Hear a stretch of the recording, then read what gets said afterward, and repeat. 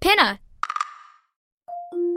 Can't get enough of Rebel Girls? Well, luckily, the Rebel Girls app is now completely free. That's right. You can listen to the entire library of goodnight stories for Rebel Girls ad-free.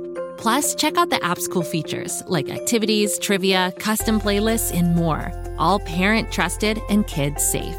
Find out more at rebelgirls.com/audio and download the Rebel Girls app today. Thanks for listening.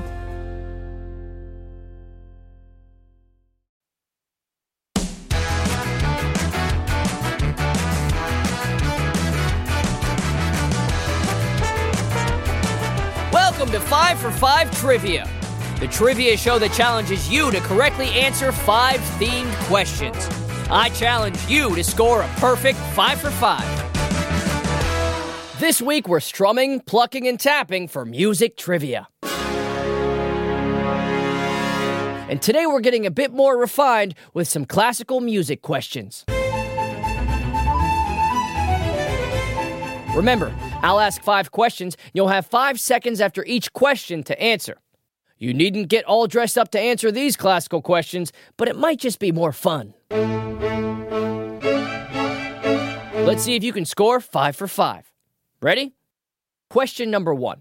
Swan Lake is a piece of classical music that was written to accompany what style of dancing? Is it a waltz, a ballet, or tap dancing?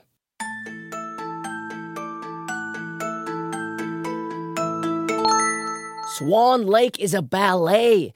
It tells the story of a princess, a magical swan-centric curse, and an evil baron, all through dance and music alone. Pretty impressive, wouldn't you say? Next up is question 2. Beethoven's Symphony No. 9 was one of his most famous, but also his last. Amazingly, he wrote this music while he could no longer do what? See, read music, or hear?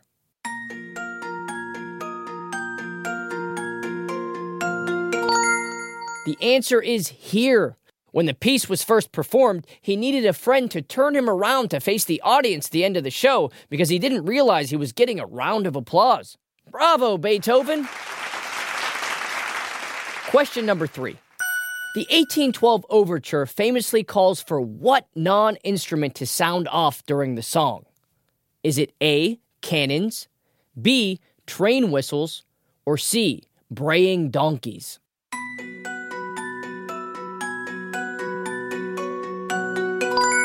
The answer is A, cannons, like on a pirate ship. Most modern orchestras don't use real cannons anymore, but some still do.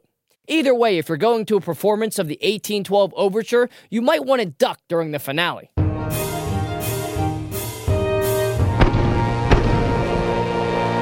On to question number 4. What Russian orchestral piece tells the story of a boy capturing a wild animal while also teaching its audience the various instruments in an orchestra? A, is it Jack and the Bear? B, Peter and the Wolf? Or C, Dave and the Gorilla?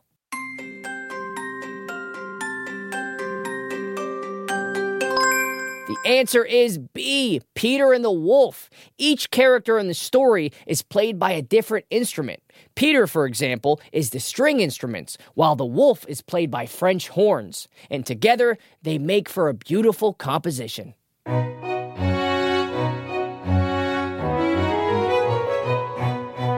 And now our final question. Question number 5.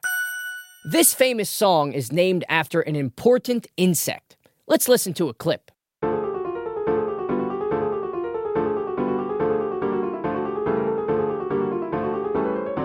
What's the title of this song?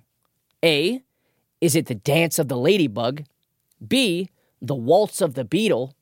Or C, The Flight of the Bumblebee?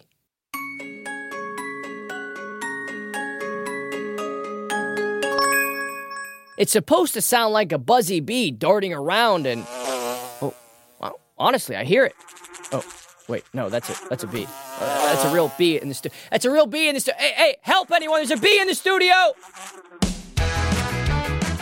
Woo! That was our last number. Time to tally your trivia score. Was your trivia instrument properly tuned?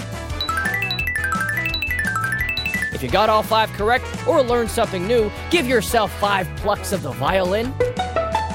That's all for this week, but check back in on Monday for a whole new trivia topic. Here's a clue. Sounds like a celebratory time next week. So see you then when we play more 5 for 5 trivia.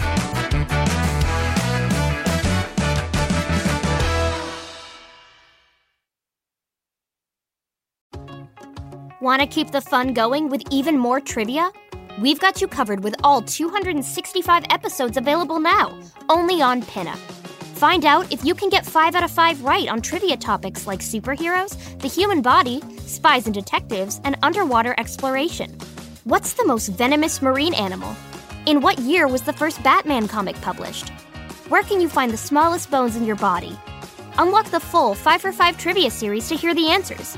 Plus, Pinna has tons of other awesome podcasts and audiobooks for you to discover. Head to pinna.fm to keep listening. That's PINNA.FM.